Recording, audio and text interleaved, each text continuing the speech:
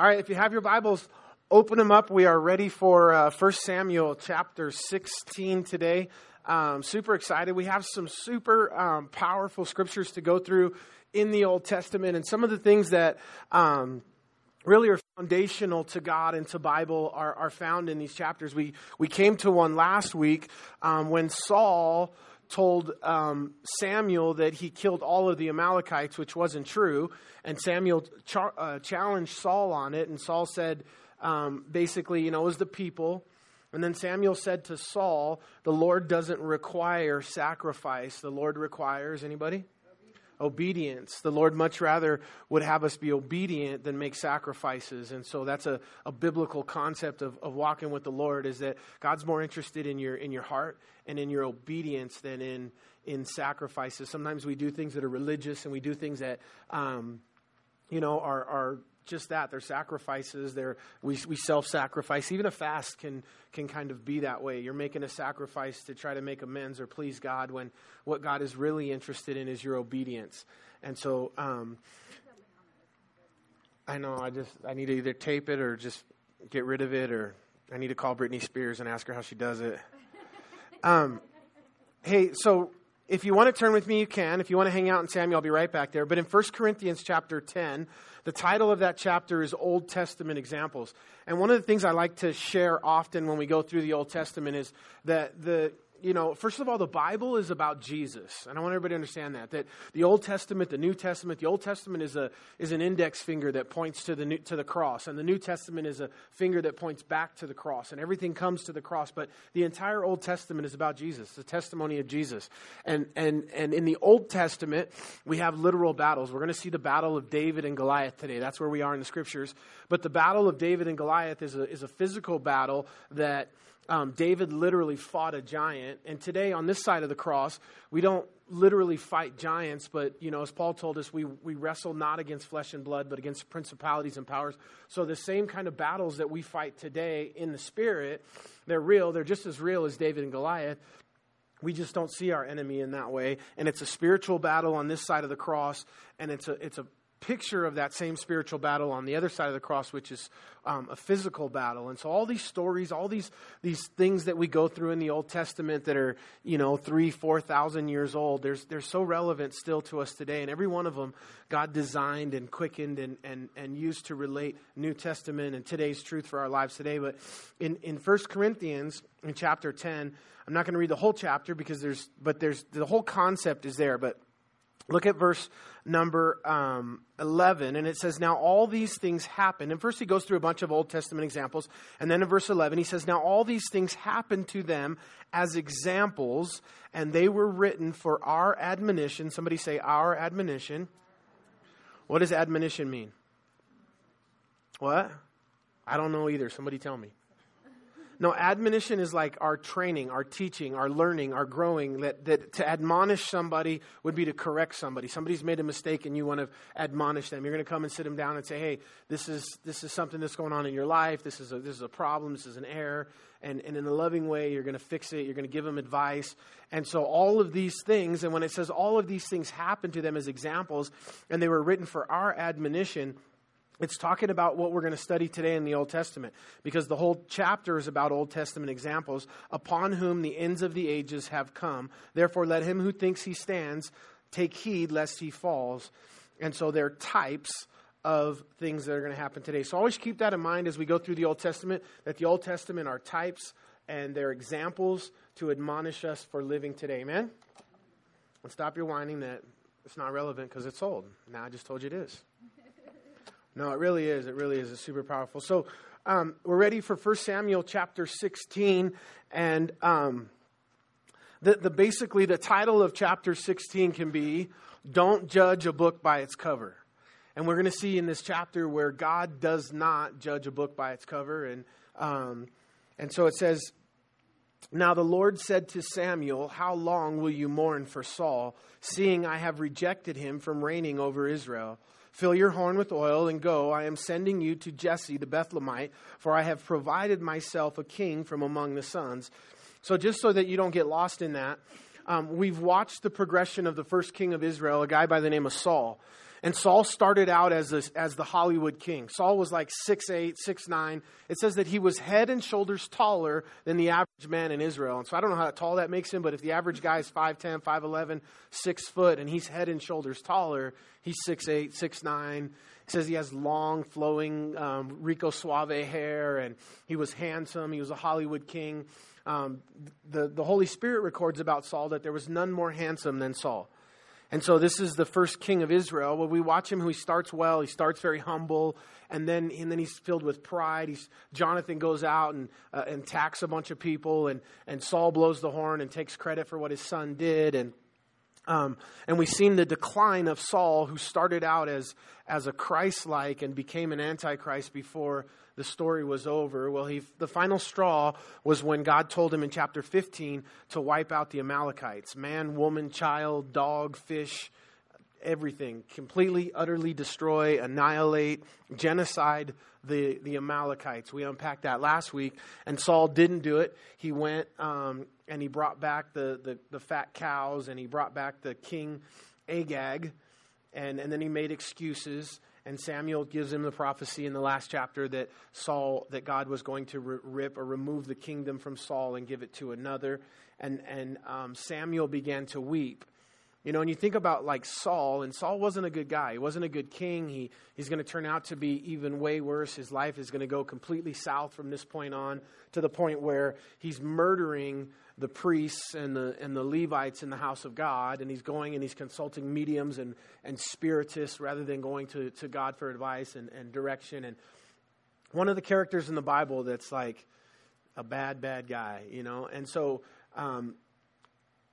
but Samuel begins to weep for him. You think, why would Samuel weep for this guy? I think Samuel would rejoice when the Lord ripped the kingdom. But, you know, again, these are real stories. These are real lives. These are real people. And Samuel and Saul were friends. Samuel loved Saul. He cared for Saul. He cared for him in the beginning. He cared for him as he began to watch his life decline. No different than any of us would as we would, you know, watch somebody's life who would go in a bad direction. And even though they're making terrible decisions, we love them. And like we talked about on Sunday, that God gives us seasons of mourning. And it's important that you know, we mourn well. And I think as Christians, you know, one of the things I think we should do better than the world, and one of the things we should do well, is deal with death and dying. You know, my own family, on my mom's side especially, you know, and maybe Christian and name some of them, but they don't deal with death and dying very well. It's just very difficult. It's hard. It's like you can't talk about it. It's like they're weird about it and can't have normal conversations, and you know, and they won't face it. They won't deal with it because they just don't deal with death and dying well. And you know, you don't want to sound aloof, but the reality is death and dying is a part of life, right? And as Christians, we should have a different or a better perspective than the world, you know, especially if we know that, you know, dying is not dying, it's living. It's not, you know, don't say I died, say I moved. I just got a new address, that's all, you know, and I just began to live, you know, that's what Billy Graham said, don't say I died, because I'm more alive now than I've ever been at that point. Chuck Smith used to always say, you know, don't print that I died, just print that I moved. I moved on to my eternal home.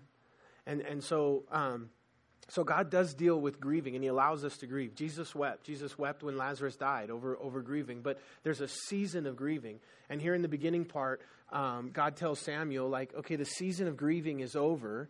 I gave you the time. Like, he's not like browbeating him because he was upset and crying over the condition of Saul.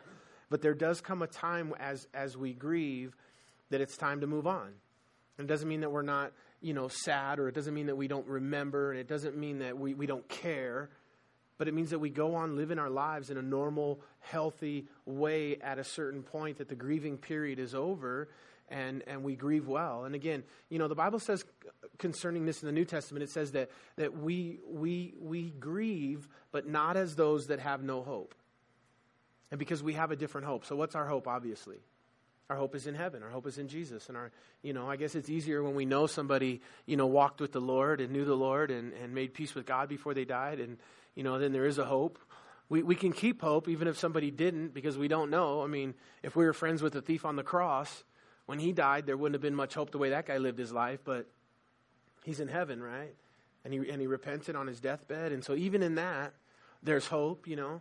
I've done lots of funerals as a pastor where it was like, I didn't quite lie, but I had to, I'm not putting anybody, anywhere, but gave some hope. But it was cool. I can do that because there's always hope, because you never know. You really never know. And that's why the Bible says we're never to judge somebody's salvation. We are to judge other things and make judgments. That's normal. That's living. That's life. But not in the area of salvation. So anyways, in verse 2 it says, "And Samuel said, 'How can I go? If Saul hears it, he will kill me.' But the Lord said, 'Take a heifer with you and say, I have come to sacrifice to the Lord.'" Did you guys just follow that? Yes or no? Okay, we're going to slow it down so you guys can follow this, okay? We're not going to make fun of you. We're just going to slow it down for you. It says, "And Samuel said," listen, "how can I go?" So the Lord says, "I want you to go and anoint a king over the house of Jesse." And then Samuel's like, I can't go down to Jesse's house and anoint a king. If Saul finds out I'm anointing a different king, he's going to kill me. And the Lord says, "Oh, just say you come down to sacrifice to the Lord." Did the Lord just tell Samuel to lie? My wife's looking at me like, uh-oh. We talked about this premise before, and she's like, "Don't touch that with a 10-foot pole." And I'm like, no, it's in the Bible. So he did go to sacrifice to the Lord. So technically, it's not lying. But listen, if we get into, the Bible says one of the 10 Commandments, right? And it's valid for us today. Thou shalt not lie. But, when your wife says, "Does this dress make me look fat?" Right?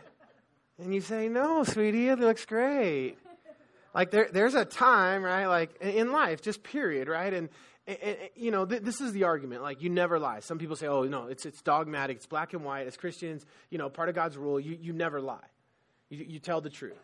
And that, okay, you don't lie. The Bible tells us not to lie. The Bible tells us in the New Testament, apart from the 10 Commandments, that we shouldn't lie one to another. But in circumstances, right? You're in your house and somebody breaks in with a gun and your kids go hide under the bed. And the guy says, "Where's your son?" "I can't tell a lie. Go shoot him. He's under the bed." No, you'd say, "I don't know. Haven't seen him. He's not here." And there are situations, right, where, and even, I think we got to be careful. I do think we got to be careful, right, because we can justify sin or lies or something that's just intentionally deceptive. And it doesn't mean that we get our own scale or meter, grayscale on what's true and what's not. We never want to be intentionally deceptive, and there's a place just to tell the truth and always tell the truth. But at the same time, in this situation, God says to Samuel, like, again, you don't have to lie, but just don't tell him that you're going down to anoint a king. Tell him you're going down to make sacrifice to the Lord. And then it says in verse 3, "Then invite Jesse to the sacrifice, and I will show you what you shall do. You shall anoint for me one I name to you." So Samuel did what the Lord said and went. I like that. I have that highlighted in my verse, in my Bible. Samuel did what the Lord said. You'd think that's like a difficult concept, but I'll tell you what, your life would go so much smoother if you did what the Lord said. And the Lord's not trying to rob you. He's not trying to be a killjoy. He's not trying to take joy from you or privilege from you.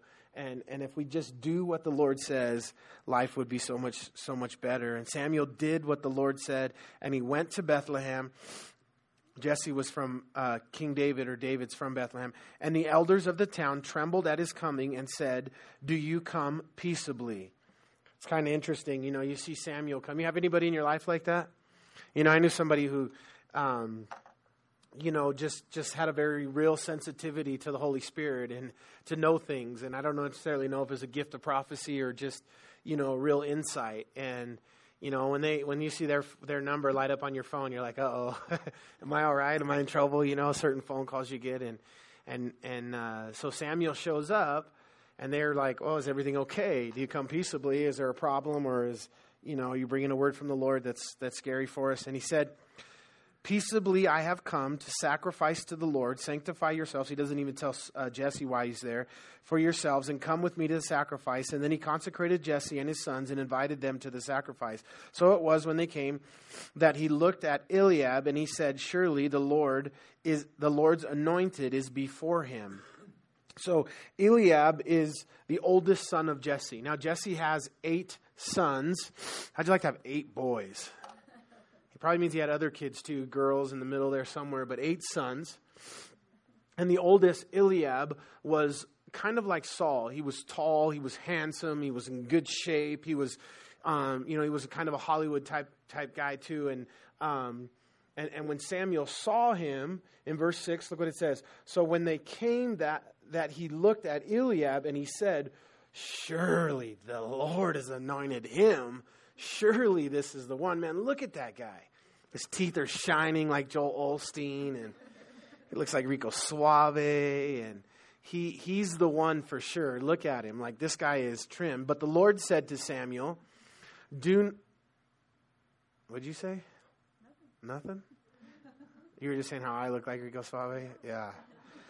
But the Lord said to Samuel, do not look at his appearance or at his physical stature, because I have refused him. For the Lord does not see as man sees, for the Lord looks at the outward appearance. For man looks at the outward appearance, but the Lord looks at what? At the heart. And so obviously, right, just the biblical concept, and really just the life concept, that we don't judge people by the cover, right? You know, you guys have met my brother, and you know, if you saw him on the street, you'd probably cross to the other side, and until you met him, until you got to know him. And you know, it was cool because where I grew up in Southern California, and literally just by chance, we didn't design it this way, but like the 5 kids that I hung out with the most was Mike Chow. He was from Taiwan. He moved here from China when he was 4 years old. Miguel lived across the street from me. Miguel Bukic. He was from Peru.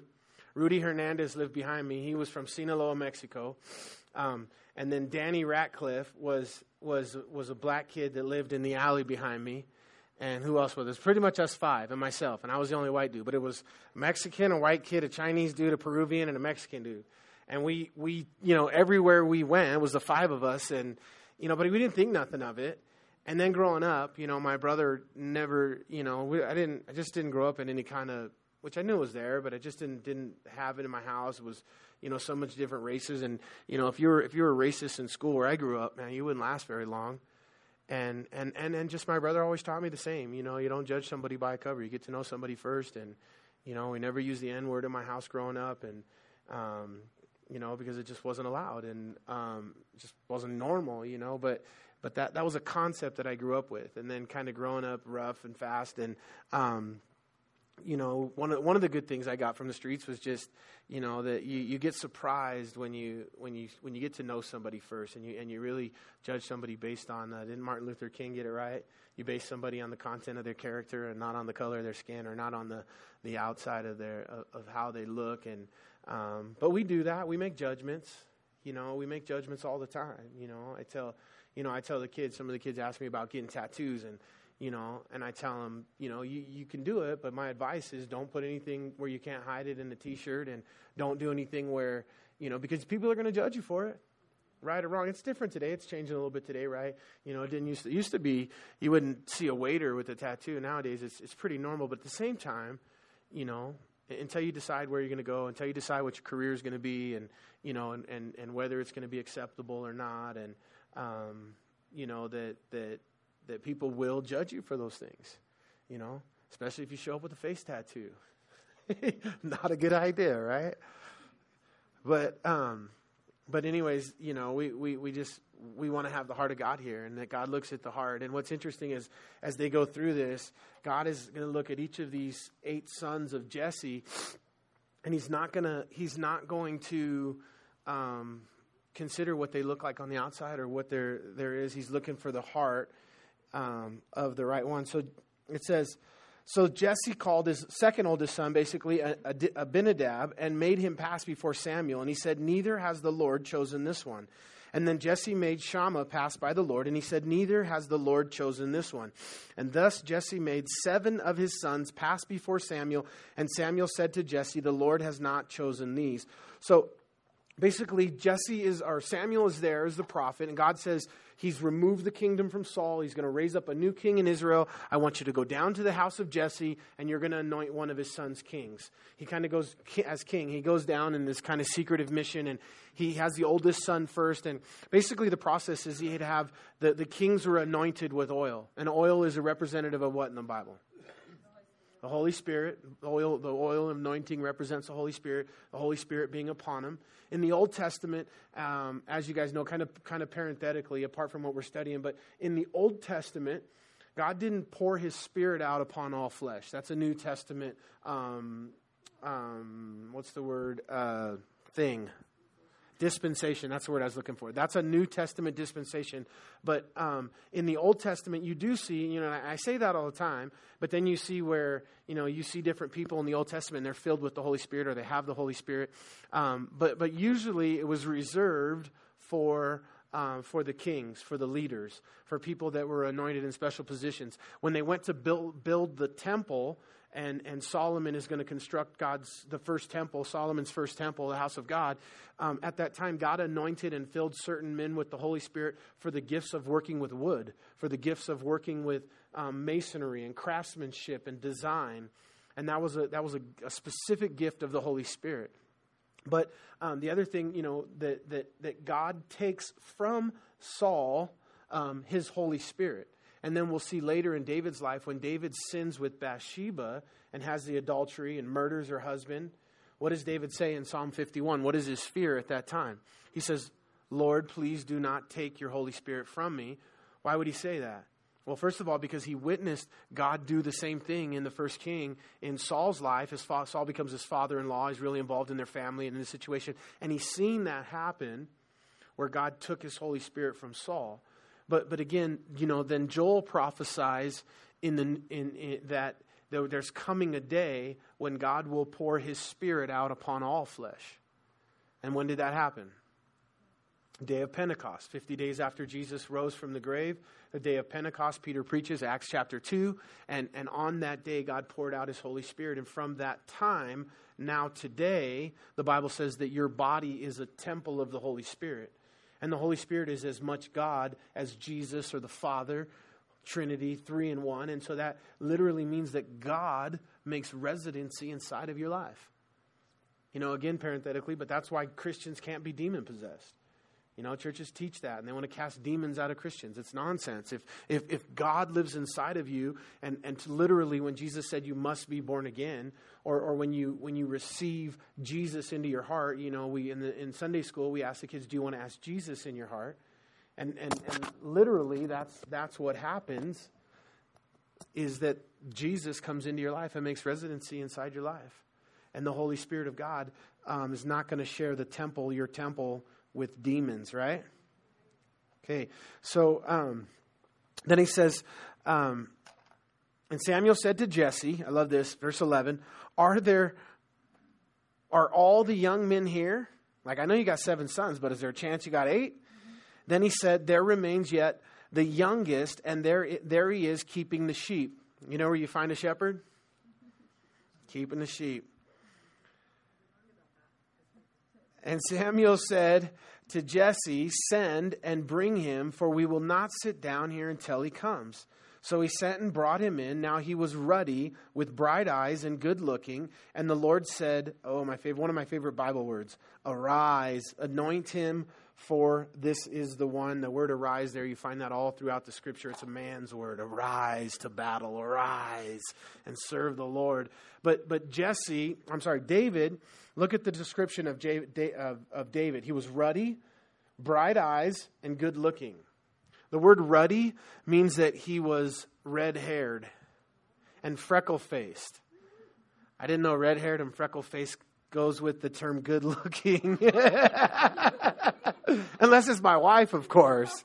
Then red-haired, freckle-faced is right on. But the only other red-haired, freckle-faced person I know is that kid from Children of the Corn, and I wouldn't exactly describe him as good-looking. But I like the fact if all he told us about King David was that he was ruddy, I might think he was kind of bagging on David, but he's not. He says that David was ruddy, he was good looking. And then in verse 13 it says, then Samuel took the horn of oil and anointed him in the midst of his brothers, and the Spirit of the Lord. I like that he did it in the midst of his brothers. That's a biblical concept as well, that the anointing comes in the midst of the brothers. And, in the area of anointing, and I'm going to be careful I don't move too slow through this and unpack every one of these verses, but because I want to cover 2 chapters tonight. But But the anointing or the gifts or the skills that God has given you, people around you that love God and love you, they can see those gifts and skills.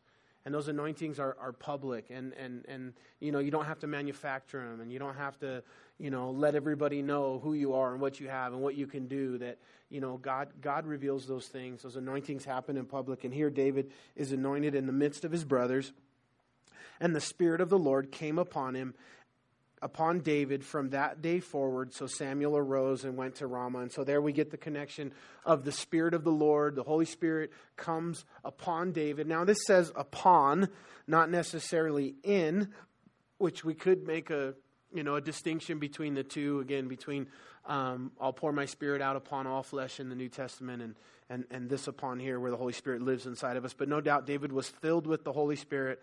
And it says in verse 14, but the Spirit of the Lord departed from Saul, and a distressing spirit from the Lord troubled him.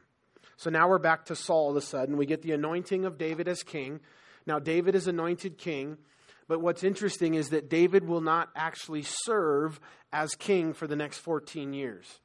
And it's pretty interesting as you go through this, and you just question, like, why is David not placed in as king? Why did God allow all of this season of Saul continuing to rule and reign and run muck?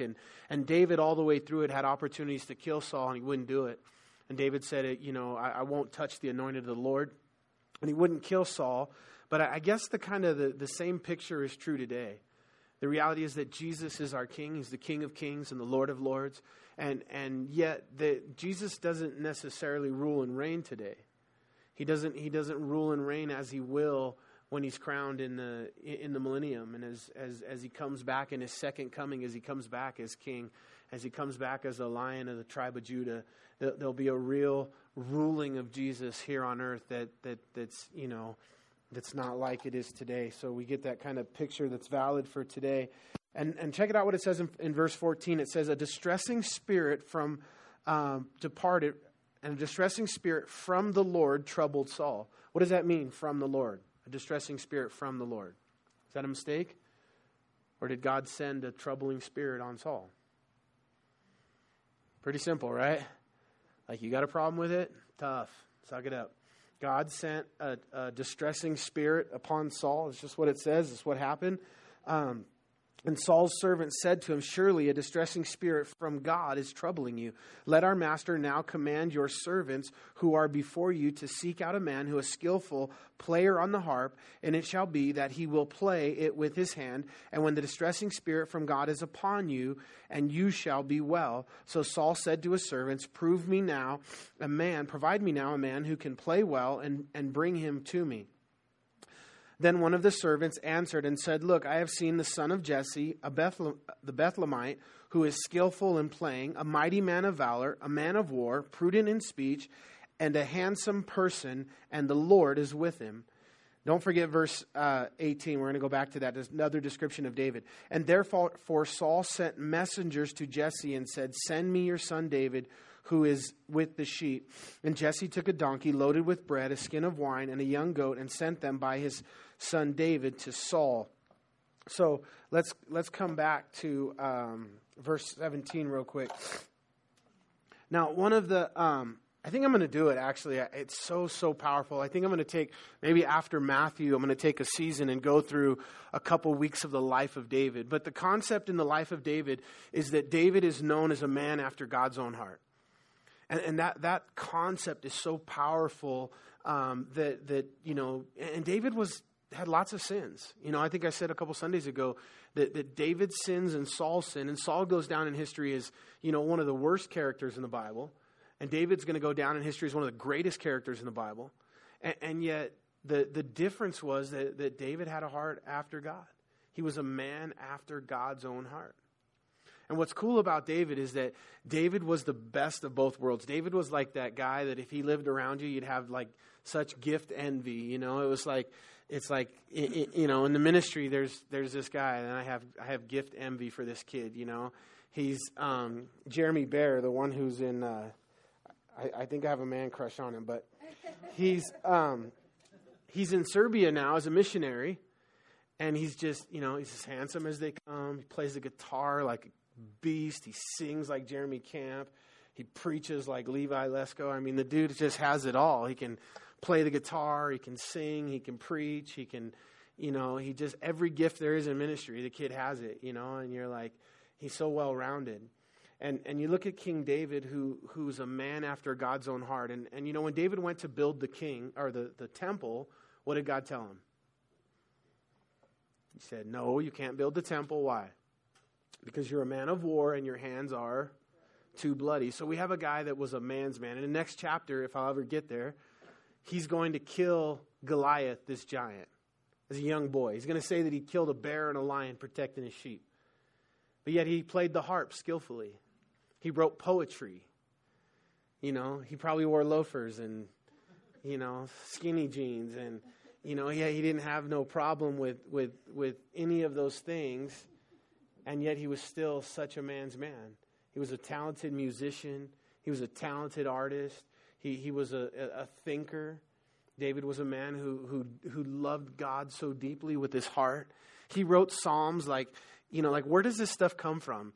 As the deer panteth for water, oh, doth my soul pant after thee, O Lord. Like, really? Did this guy see a deer, out in the wild, panting for water, and he equates that to how his heart longs for God? And so, the description of David there in 17 and 18 is, it gives the well-rounded picture. And then back to verse 21, it says, so David came to Saul and stood before him, and he loved him greatly and became his armor bearer. So who loved who greatly? David loved Saul greatly. Okay, I don't know how that's going to play out or why that was again, but again, real lives, real people, and David had a heart, and he chose to love Saul. And he knew. Now, at this point, Saul doesn't know. This is coincidence. This is not, Saul doesn't call for David because he knows that Samuel just went to his house and anointed him king. Saul doesn't know at this point anything about it. God puts it together. There are no coincidences, right? It's God's will. And so Saul's having this distressing spirit, and one of his advisors said, find someone who can play some music for you. And when they play the music, it'll soothe your soul and it'll help you deal with this distressing spirit. And he said, yeah, go ahead, find me somebody like that. And they went out and they found this kid, David, who they knew was talented musician. And then Saul said to Jesse, saying, please let David stand before me, for he has found favor in my sight. And so it was whenever, the Spirit from God was upon Saul, that David would take the harp and play it with his hand. And then Saul would become refreshed and well, and the distressing spirit would depart from him.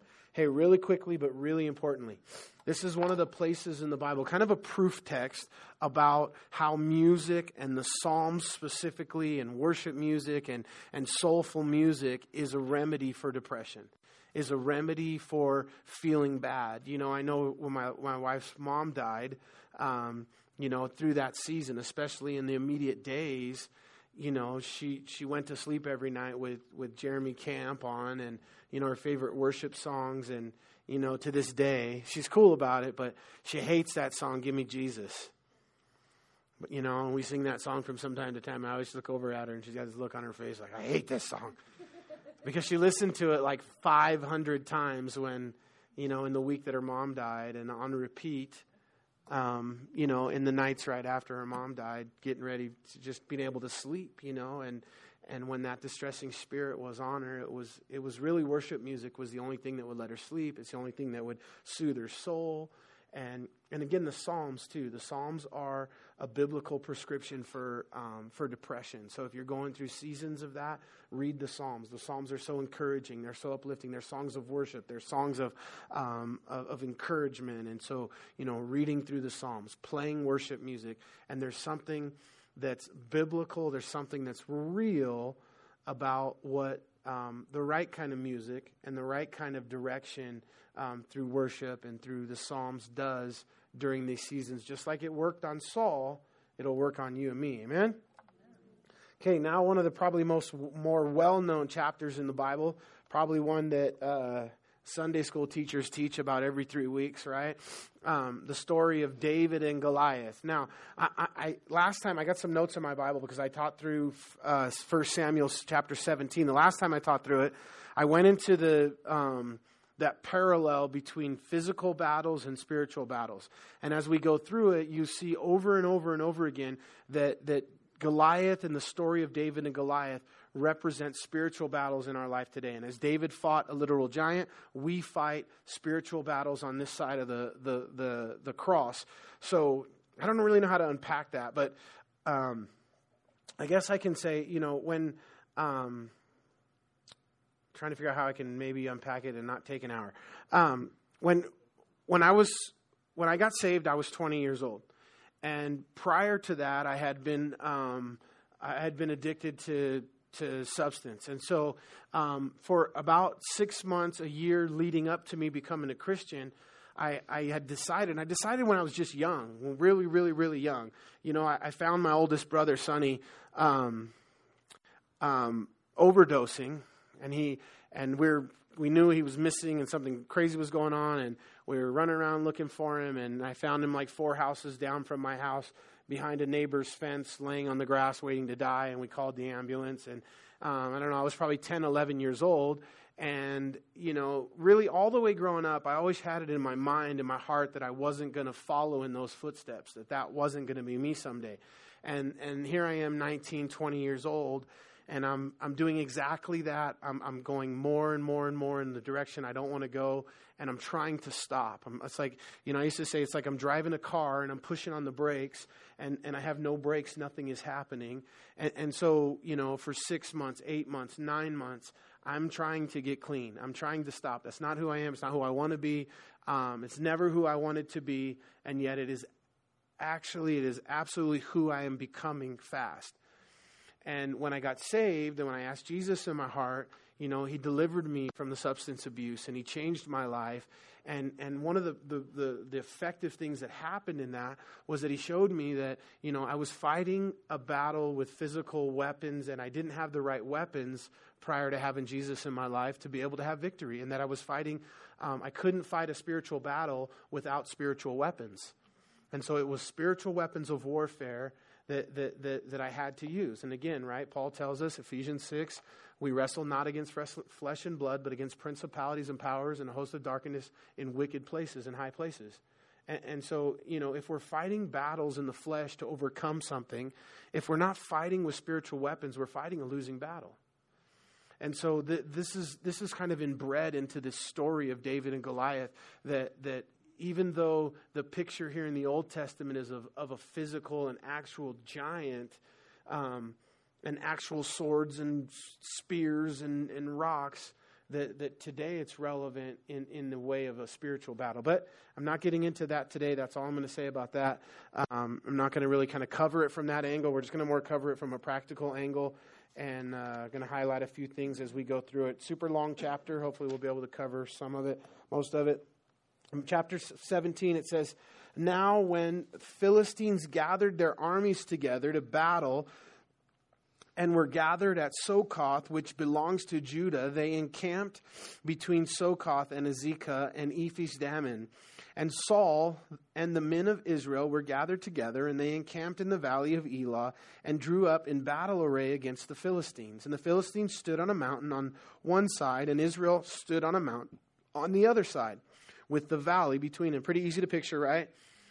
And a champion went out from the camp of the Philistines named Goliath, from Gath, whose height was 6 cubits and a span. So a cubit is the distance between your middle finger and your elbow on the back side.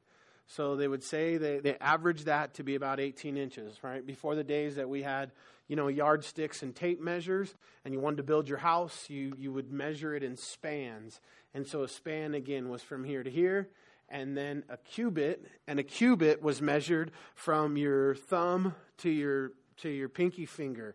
So this is the distance of a cubit, and this is the distance of a span. Span, cubit, doesn't matter. It's not relevant, but that's what it is. But when you put them together, 18 inches and whatever that is, 6 inches, 8 inches, it comes out to be 9 foot 6 inches tall. So Goliath is anywhere in that range, you know. It's between 9 and 10 feet tall. I think the Guinness Book of World Records, I actually don't know if he's in the Guinness Book of World Records. I just know if he's in the history books. I think the tallest man that's ever lived was about 10 feet tall. And so he would put Goliath right in that range. They found skeletal bones, and you could check this stuff out if you're interested. But it's all over the internet. It's common. It's in archaeology. But we're finding today in different places skeletal remains of literal giants that walked and lived. You know, we get glimpses of them from time to time. You know, I think of like Andre the Giant, right? Remember Hulk Hogan picked him up over his head in WrestleMania? No, nobody? Just me? Do you remember that? It was like the biggest thing in wrestling in those days, right?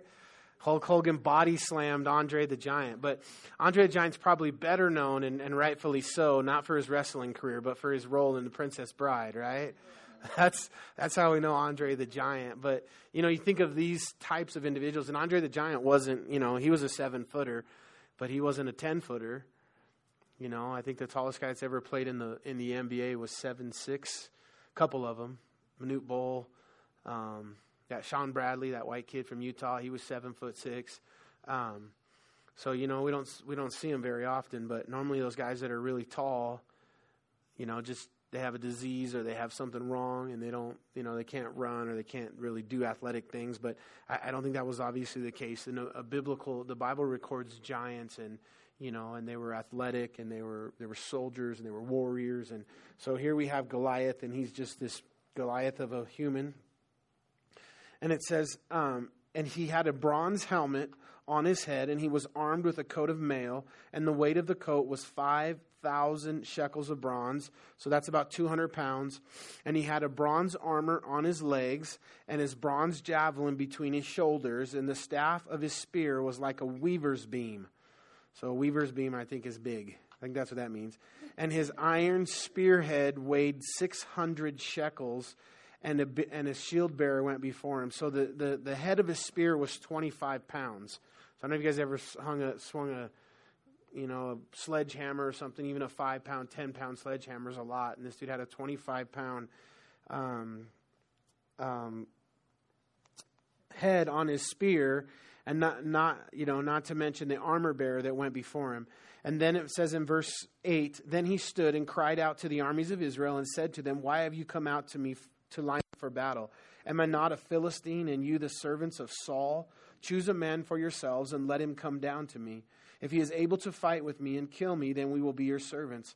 But if I prevail against him and kill you, then you shall be our servants and serve us. So the idea originally on the onset here would seem that, you know, it's this idea that they just, each army sends out one champion, and the winner of this one battle decides who wins the war rather than everybody dying. But that's not exactly how it's going to go down. Everybody's going to die anyways, but that was kind of the way. You see this in some movies sometimes. You know, most of these ideas come from the Bible. And when Saul and all Israel heard these words of the Philistines, they were dismayed, and one knee smote the other. That means they were greatly afraid. And now David was the son of the Ephrathite of Bethlehem, Judah, whose name was Jesse, and who had 8 sons, and the man was old, advanced in years in the days of Saul. The 3 oldest sons of Jesse had gone to follow Saul to the battle. The names of his 3 sons, we met them in the last chapter, went to battle were Eliab, the firstborn, and next to him Abinadab, and the 3rd son, Shammah. And David was the youngest, and the 3 oldest followed Saul. But David occasionally went and returned from Saul to feed his father's sheep at Bethlehem. And the Philistines drew near and pressed himself 40 days, morning and evening. So the Philistine would come down every morning for 40 days, and he would defy the armies of Israel. He would mock their God. He would challenge the Israelite people, and and it says that they were greatly afraid. And then David is going to come in as the hero, And one of the things that, bad biblical expository, you see it sometimes. You see it kind of in the, seeker-friendly model, and in, some of the young gun churches and stuff. And, this story of David and Goliath, and they always want to make you David in the story, that you're the hero of the plot, and, God has you as David in the story. And, but it's really just not good Bible expository. You're not David. In this story, David is Jesus. He's the Savior. He's the hero. And you're one of the scared Israelites that's hiding up on the hill with one knee smoting the other. And, I know that'll sell less seats in our church, but it's the truth. And so, I'd rather give you the truth than fill more seats. But you're not David. And you'll hear that, you'll hear that. You'll go through all these stories, and you'll hear these guys and these different preachers, and they want to make you the king of the story, and it's just not true. When you hear that, just know Jesus is always the hero. Jesus is always the king of the story. Jesus is always the Savior. Jesus is always the one that gets the glory and the victor. And it says in verse 20, so David rose early in the morning, left the sheep with a keeper, and took the things and went as Jesse had commanded him. And he came to the camp of the army and was going out to fight and shouting for the battle. For Israel and the Philistines had drawn up in battle array, army against the army. And David left his supplies in the hand of the supply keeper, ran to the army, and came and greeted his brothers. Then as he talked with them, there was the champion of the Philistines of Gath, Goliath by name, coming up from the armies of the Philistines, and he spoke according to the same words. So David heard them. And all the men of Israel, when they saw the man, fled from him and were dreadfully afraid. So the men of Israel said, have you seen this man who has come up? Surely he has come up to defy Israel. And it shall be that the man who kills him, the king will enrich with great riches, will give him his daughter, and give his father's house exemption from taxes in Israel. Dude, if that was happening today, every one of us would be in that line to get tax-free the rest of your life and all your family. We'd all line up for that one, not have to deal with the IRS or any taxes for the rest of our life. And then the king said, I'll give you his daughter for a wife, which would make you the king's son-in-law. We're going to find out later David is going to eventually marry this woman. Saul's going to give her to him. Well, David's actually going to go get her. We'll get to that, kind of a funny story. But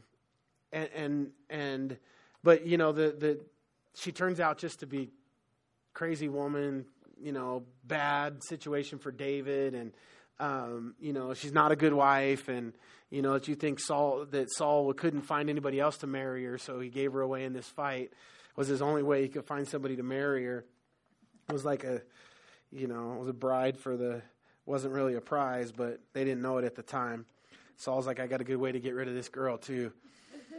Her name was Michael. And then it says, and then David spoke to the men who stood by him, saying, what shall be done for the man who kills the Philistine and takes away the reproach from Israel? For who is this uncircumcised Philistine that he should defy the armies of the living God? So the first mention here of God is David mentioning the living God. And David's just going to see this whole thing from a different perspective.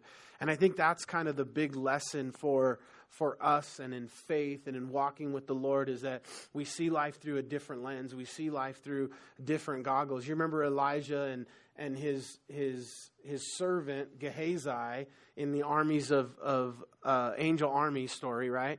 Elijah is there, and the armies of the enemies are gathered, and there's just so many of them on the hill, and Gehazi is freaking out, and one knee's smoting the other, and he's afraid, and Elijah's there, and he's just like cool as the other side of the pillow, and Gehazi is like, can't figure out why Elijah's not scared and afraid. There's this complete army, physical army that's there going to attack him, and Elijah just says, kind of cool, he says, Lord, open his eyes. And the Lord opens the eyes of Gehazi, and he sees the angel army that the Lord has surrounding this other army. And all of a sudden, what changed? His perspective, right? His situation didn't change, but his perspective about the situation changed, and he saw it from a different set of eyes. And David, he doesn't see this as a physical battle. He doesn't see this as 9'6", spear the size of a weaver's beam, another guy that runs out in front of him and with a shield who protects anything coming at him. And, David's just looking at it from a complete different perspective, a perspective of faith. And then it says, and the people answered him in this manner, saying, so it shall be done for the man who kills him. Now Eliab, his oldest brother, heard when he spoke to the men, and Eliab's anger was aroused against David. And he says, why did you come down here? And with whom have you left those few sheep in the wilderness? I know your pride and the insolence of your heart, for you have come down to see the battle. So his brother's starting to get the feel that David might do something stupid. And so he loves his little brother, he cares for him, but he also knows his little brother is, ready for a fight, and he doesn't want to see something happen to him. And so he's like, I know what you're up to, little bro. You ain't going to pull that here. You better go back to those sheep, and he, as big brothers do, he kind of goads him a little bit, picks on him a little bit, makes fun of him, and tells him to go back to the sheep where he belongs. But he's really doing it because he knows the heart of David, and David having a bunch of older brothers, he probably was, never had to worry about too much of a fight. You got 7 older brothers, and you're walking around town. Little brother's always the one that starts the fight because he doesn't have to finish it. The older brothers are going to finish it for him. Nothing's ever going to happen to him. I had older brothers too, but people when I was in school, people weren't afraid of my older brothers. They were afraid of my older sister. I ain't kidding either. True story. They wouldn't mess with me, not because of my brother, but because of my sister Sherry. They did not want to see her. And in verse 29 it says, and David said, what have I done now? What have I done? I didn't do anything, And is there not a cause? Oh, man. Somebody say, is there not a cause? This, again, you guys, I wish I could preach this, but this is the idea that the faith of David, such a key verse. Like this is, we don't have this on plaques and on banners and on our rooms, and people aren't, tattooing this stuff, but this is every bit as good, this little phrase right here, this biblical phrase. So underline it, highlight it, know it, and the whole story builds up to it.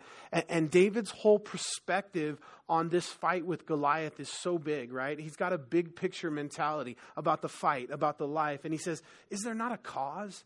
Is there not a cause in Israel? Are we not a people that are destined to win? Are we not a people that are destined to a certain call and a certain cause? And will God not fight for us? And will God not show up? Is there not a cause? I love it. I love that expression, that heart, that fight, that's, that can be, again, that can be our mantra. That can be, that's definitely tweetable, and that's bumper stickerable, and, everything else, that idea that, is there not a cause? And even in our lives, does God have a cause for your life? Does God have a plan for your life? Is there a direction for your life? Absolutely, right? And as you make decisions, and as you move forward, and as you live for God, and as you face fear, and as you face giants, you don't see the giants. You see the cause that's bigger than the giants. Amen? You see the desire. You see the heart of God that overcomes. And David here, and you see again, we get these powerful glimpses into, that phrase that David is a man after God's own heart. And then it says, then he turned from him toward another and said the same thing. Dude, it was so nice he had to say it twice, right? Is there not a cause? And then he turned to the guy next to him and he said, is there not a cause? See, that preaches, I'm telling you. And then these people answered him and said, as the first ones did. Now when the words which David spoke were heard, they reported them to Saul, and he sent for him. And then David said to Saul, let no man's heart fail him because of him. Your servant will go and fight with this Philistine. And Saul said to David, you're not able to go out against the Philistine and fight with him. You're a youth, and he a man from war from his youth. So we use that in youth group and with our younger kids. We use that verse to say, no, never let anybody say to you what Saul said to David, that you're just a youth, and he was a warrior from his youth. That let no one despise your youth. And that you could do big things from God at any age and any time. It's not about your age. It's about your willingness just to be obedient to what God's called you to do and walk in obedience and faith. And David here's a classic example of that. And it says, but David said to Saul, verse 34, your servant used to keep his father's sheep. Yeah, we know that, David. You're a shepherd. And when a lion and a bear came and took the lamb out of the flock, I went out after it and struck it and delivered the lamb from the mouth. And when it arose against me, I caught it by its beard and struck it and killed it. Now, I don't know about you, but I don't know how important that sheep would have been. I'd almost let him die, right? Like he ain't messing around. This is one sheep. And again, you guys, these aren't fairy tales. They aren't, this one is like, okay, I'm just going to take this on faith. You said it. But David as a boy, a young boy, I don't know what kind of bears they had in Israel. You probably figure it out. There's a story in the Bible where Elijah calls bears out of the wilderness and it mauls a bunch of kids. Yeah, I know. It's a crazy story. Look it up. It's funny, though. They were making fun of him. And they were saying, you bald head, baldy. They were like playing little kid games. And Elijah got tired of them making fun of him being bald. They were teenagers. And so Elijah calls, yeah, we'd like to call some bears out of the wilderness sometimes too to maul our teenagers. But I mean, they were big enough bears that they mauled the teenagers, and it doesn't just say that David got the best of the bear. It says he grabbed him by the beard. Like he grabbed that thing under the chin and sumo wrestled him. Maybe body slammed him like Hogan did Andre the Giant, But a real story of David literally killing a bear, but he's not done. So he's out there and he says, man, I killed a bear. And then he says, in verse 36, your servant has killed both lion and bear, and this uncircumcised Philistine will be like one of them, seeing he has defied the armies of the living God. And again, David's perspective is that God's going to actually do the fighting, and God no doubt supernaturally showed up when he fought the bear, when he fought the lion. And moreover, verse 37, David said, the Lord who delivered me from the paw of the lion and from the paw of the bear will deliver me from the hand of the Philistine. And Saul said to David, go and the Lord be with you. So again, David's going to understand. He didn't take credit. He said what happened, but was he being prideful? No, because actually the definition of humility is an honest assessment of who you are or what you're capable of. If I can throw a 105 mile an hour fastball and hit all four corners with it, and I say, I'm not average, I'm not very good of a baseball player. I'm not a very good pitcher. That's not humility. That's false humility. I can find a humble way or a nice way or, to say, yeah, I can throw a baseball pretty fast where I want it to go. But so David is given an honest assessment of what's happening, but he gives the Lord credit. And he says that I realize that God is the one who delivered me from the bear and the lion. And just like that, God is the one who's going to have to show up and fight this battle against this giant. I'm not going to go out there and fight him on my own. And it's not going to go well unless the Lord shows up, right? Is that not like a biblical concept that, I've been driving home in our church for lots and lots of years. From the day I got here, that the most important thing, the everything, the only thing in our lives is the presence of God. How do you know if it'll go well? If God shows up, it's going to go well. And how do you know, if God shows up, God shows up, God shows up. And everything that we do is the presence of God go with us, be with us. We want, it's all about God's presence in our life. And it's the key for victory in every area. And David understands that. He understands he's going to go out and fight Goliath. And he's not bragging that he's just going to go out and kill Goliath. But he does have a confidence that God is going to show up. And he knows if God does show up, that Goliath don't stand a chance. And then in verse 38, let's finish that. The lion and paw of the bear, and deliver me from, verse 37, from the hand of the Philistine. And Saul said to David, go, and the Lord be with you. And Saul clothed David with his armor, and he put the bronze helmet on his head, and he clothed him with a coat of mail. And David fastened his sword to his armor and tried to walk, for he had not tested them. And David said to Saul, I cannot walk in these, for I have not tested them. So David took them off. Like he tried to put on the armor of the warriors and couldn't walk right, it didn't fit him right. Shield falling down, or helmet falling down on his eyes. And so he takes them off, and now he doesn't have anything, no protection, no weapons. And then it says he took his staff in his hand, and he chose for himself 5 smooth stones from the brook, and put them in the shepherd's bag, and a pouch which he had, and a sling which was in his hand, and he drew near to the Philistine. So we'll go there in the Elah Valley when we're in Israel. We'll be there in a couple of weeks now. And so when we get there, everybody always, we tell this story of David and Goliath where this happened. And in the Elah Valley there, in the riverbed, there's these smooth stones, and everybody likes to take one, and put them in they say you're not supposed to take them, but everybody and their mom takes them. And the tour guide, every once in a while, he'll make a joke. He'll be like, oh, it's okay. A new truckload was delivered last night. You guys are good, But you go there, and so David has his staff. Now, I don't know why he decided to take his staff. It wasn't really a weapon, but he keeps his staff in his hand, and he chooses 5 smooth stones to go and fight Goliath, and he has a slingshot. But it's not a slingshot like we use today that has a V with a thing. You go like that, and you slingshot. A slingshot that the shepherds used, it was a leather rope, and it had a pouch in the middle and 2 ropes on either side of it. And then you'd put your rock in the middle, and you'd fold your 2 ropes up, and you'd hold them in your hand. And then you'd have your rock down here, and you'd spin the slingshot, and then you let go of one side of the rope, and the rock would sling, and they were super accurate. The Bible talks about a tribe in Israel, 600 men who, like at 200 yards, could hit a quarter-sized target with these slingshots. They became very, very good at them.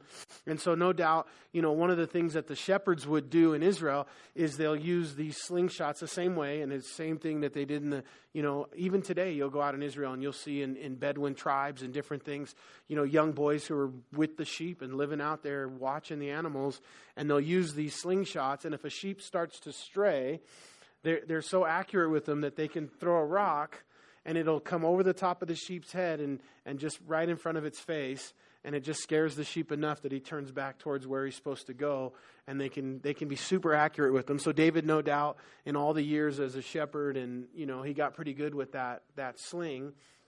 Somebody said, why did David take 5 stones? If God was with him and he had all this faith, he only needed 1 stone, right? You know why he took 5 stones? Goliath had 4 brothers. True story. So he takes 5 stones. Maybe he thought after he killed Goliath, his brothers were going to get froggy and he was going to take them out too. But so it says in verse 41, we're almost done, you guys, 2 more minutes.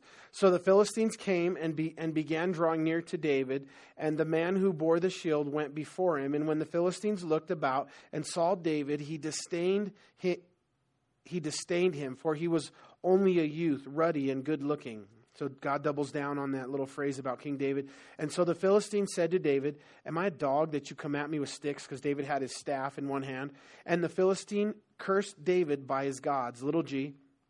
Verse 43, right? So the Philistine gods, the different Ashtoreths, Baals, and different gods of the pagans and the Philistines, Goliath began to curse David by his own gods. And then the Philistine said to David, come to me, and I will give your flesh to the birds of the air and the beasts of the field.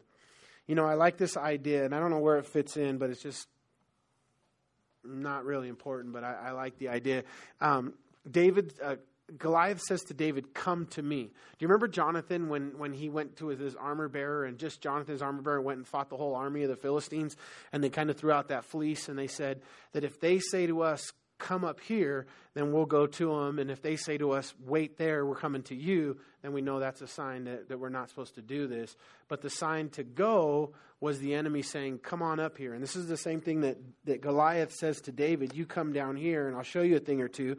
And then in verse 45, and David said to the Philistine, you come at me with a sword, with a spear, and a javelin. Listen, somebody say hallelujah. But I come to you in the name of the Lord of hosts, the God of armies of Israel, whom you have defied.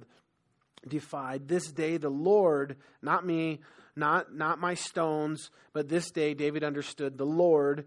And you see that verse 46, how is Lord spelled there? Capital L, capital O, capital R, capital D. That's the tetragrammaton, right? That's the name of the Lord, Yahweh, Jehovah. We don't know the pronunciation. We don't know what the vowels are, but that's the YHVH. the name of the Lord. He says, the Lord will deliver you into my hand, and I will strike you and take your head from you. And this day I will give the carcasses of the camp of the Philistines to the birds of the air and the wild beasts of the earth, that all the earth may know that there is a God in Israel. And all his assembly shall know that the Lord does not save with sword or spear, for the battle is the Lord's, and he will give you into our hands. So much in there, you guys. Highlight that. Does not save with sword or spear. The battle is the Lord's. And then in verse 48, so it was when the Philistine arose and came and drew near to David, that David hurried and ran toward the army to meet the Philistine. Then David put his hand in his bag, and he took out a stone, and he slung it, and it struck the Philistine in his forehead, so that the stone sank into his forehead, and he fell down on his face to the earth. So it says David ran at him. I like that. Like, David was so pumped up, and he was so believing what was going on that, at that point he wasn't like, oh, here I come. Like, he's just like, he ran down to him. And he swung that stone, and he let it go. And no doubt the Holy Spirit was with that stone, covered that stone, directed that stone, guided that stone, and it landed in between his eyes and his forehead. And it says it sunk into his forehead. Now, if you're Goliath and you're 9'6", just your anatomy says that your skull is probably pretty thick. I mean, that stone had to go 2 inches into his skull to do what it did. And he just probably wobbled for a minute. Straight down. Boom, he went down. So it wasn't much of a fight, and he struck the Philistine and killed him, but there was no sword in the hand of David. Therefore David ran and stood over the Philistine, took his own sword, and drew it out of its sheath, and killed him, and cut off his head with it, and carried it around for a couple days. He did. That's not in there, but he did. And when the Philistines saw that their champion was dead, they fled. You guys, we're out of time, so we're going to stop right there. I'm going to make a note where we're going to pick up. What verse was I just in? 53. No. 51. Okay. All right, let's stand.